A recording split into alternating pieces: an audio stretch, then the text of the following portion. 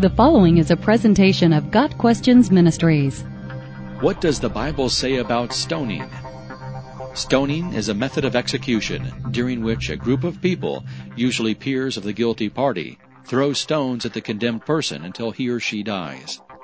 Death by stoning was prescribed in the Old Testament law as a punishment for various sins. Both animals and people could be subjects of stoning, and stoning seems to have been associated with sins that caused irreparable damage to the spiritual or ceremonial purity of a person or an animal. Some sins that resulted in stoning in the Old Testament were murder, idolatry, approaching near to Mount Sinai while the presence of God was there, practicing necromancy or the occult, and blaspheming the name of the Lord.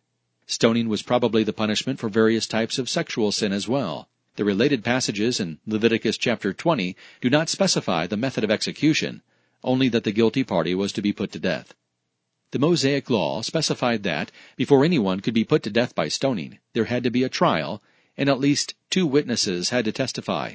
On the testimony of 2 or 3 witnesses, a person is to be put to death, but no one is to be put to death on the testimony of only 1 witness.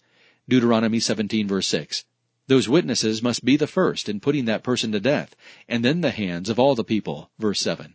In other words, those who testified against the condemned person in court had to cast the first stone.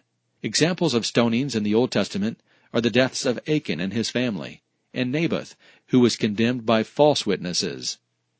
Stoning was the method of execution chosen by the unbelieving Jews who persecuted the early Christians. Stephen, the church's first martyr, was stoned to death outside of Jerusalem by the Sanhedrin.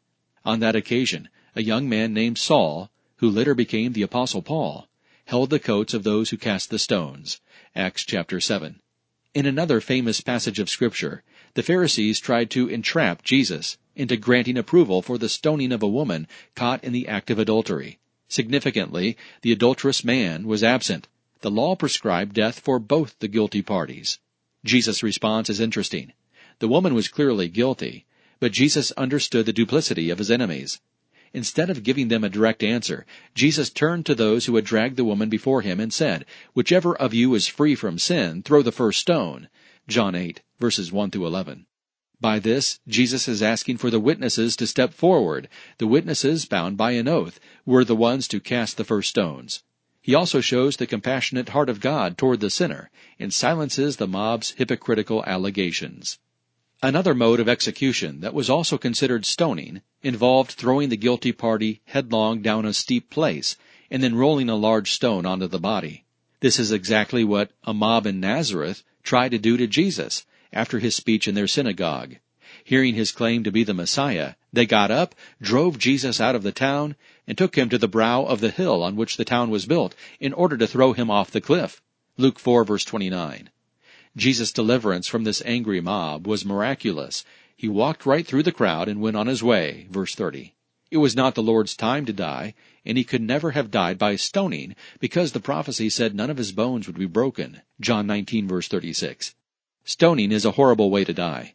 That particular manner of execution must have been a strong deterrent against committing the sins deemed offensive enough to merit stoning.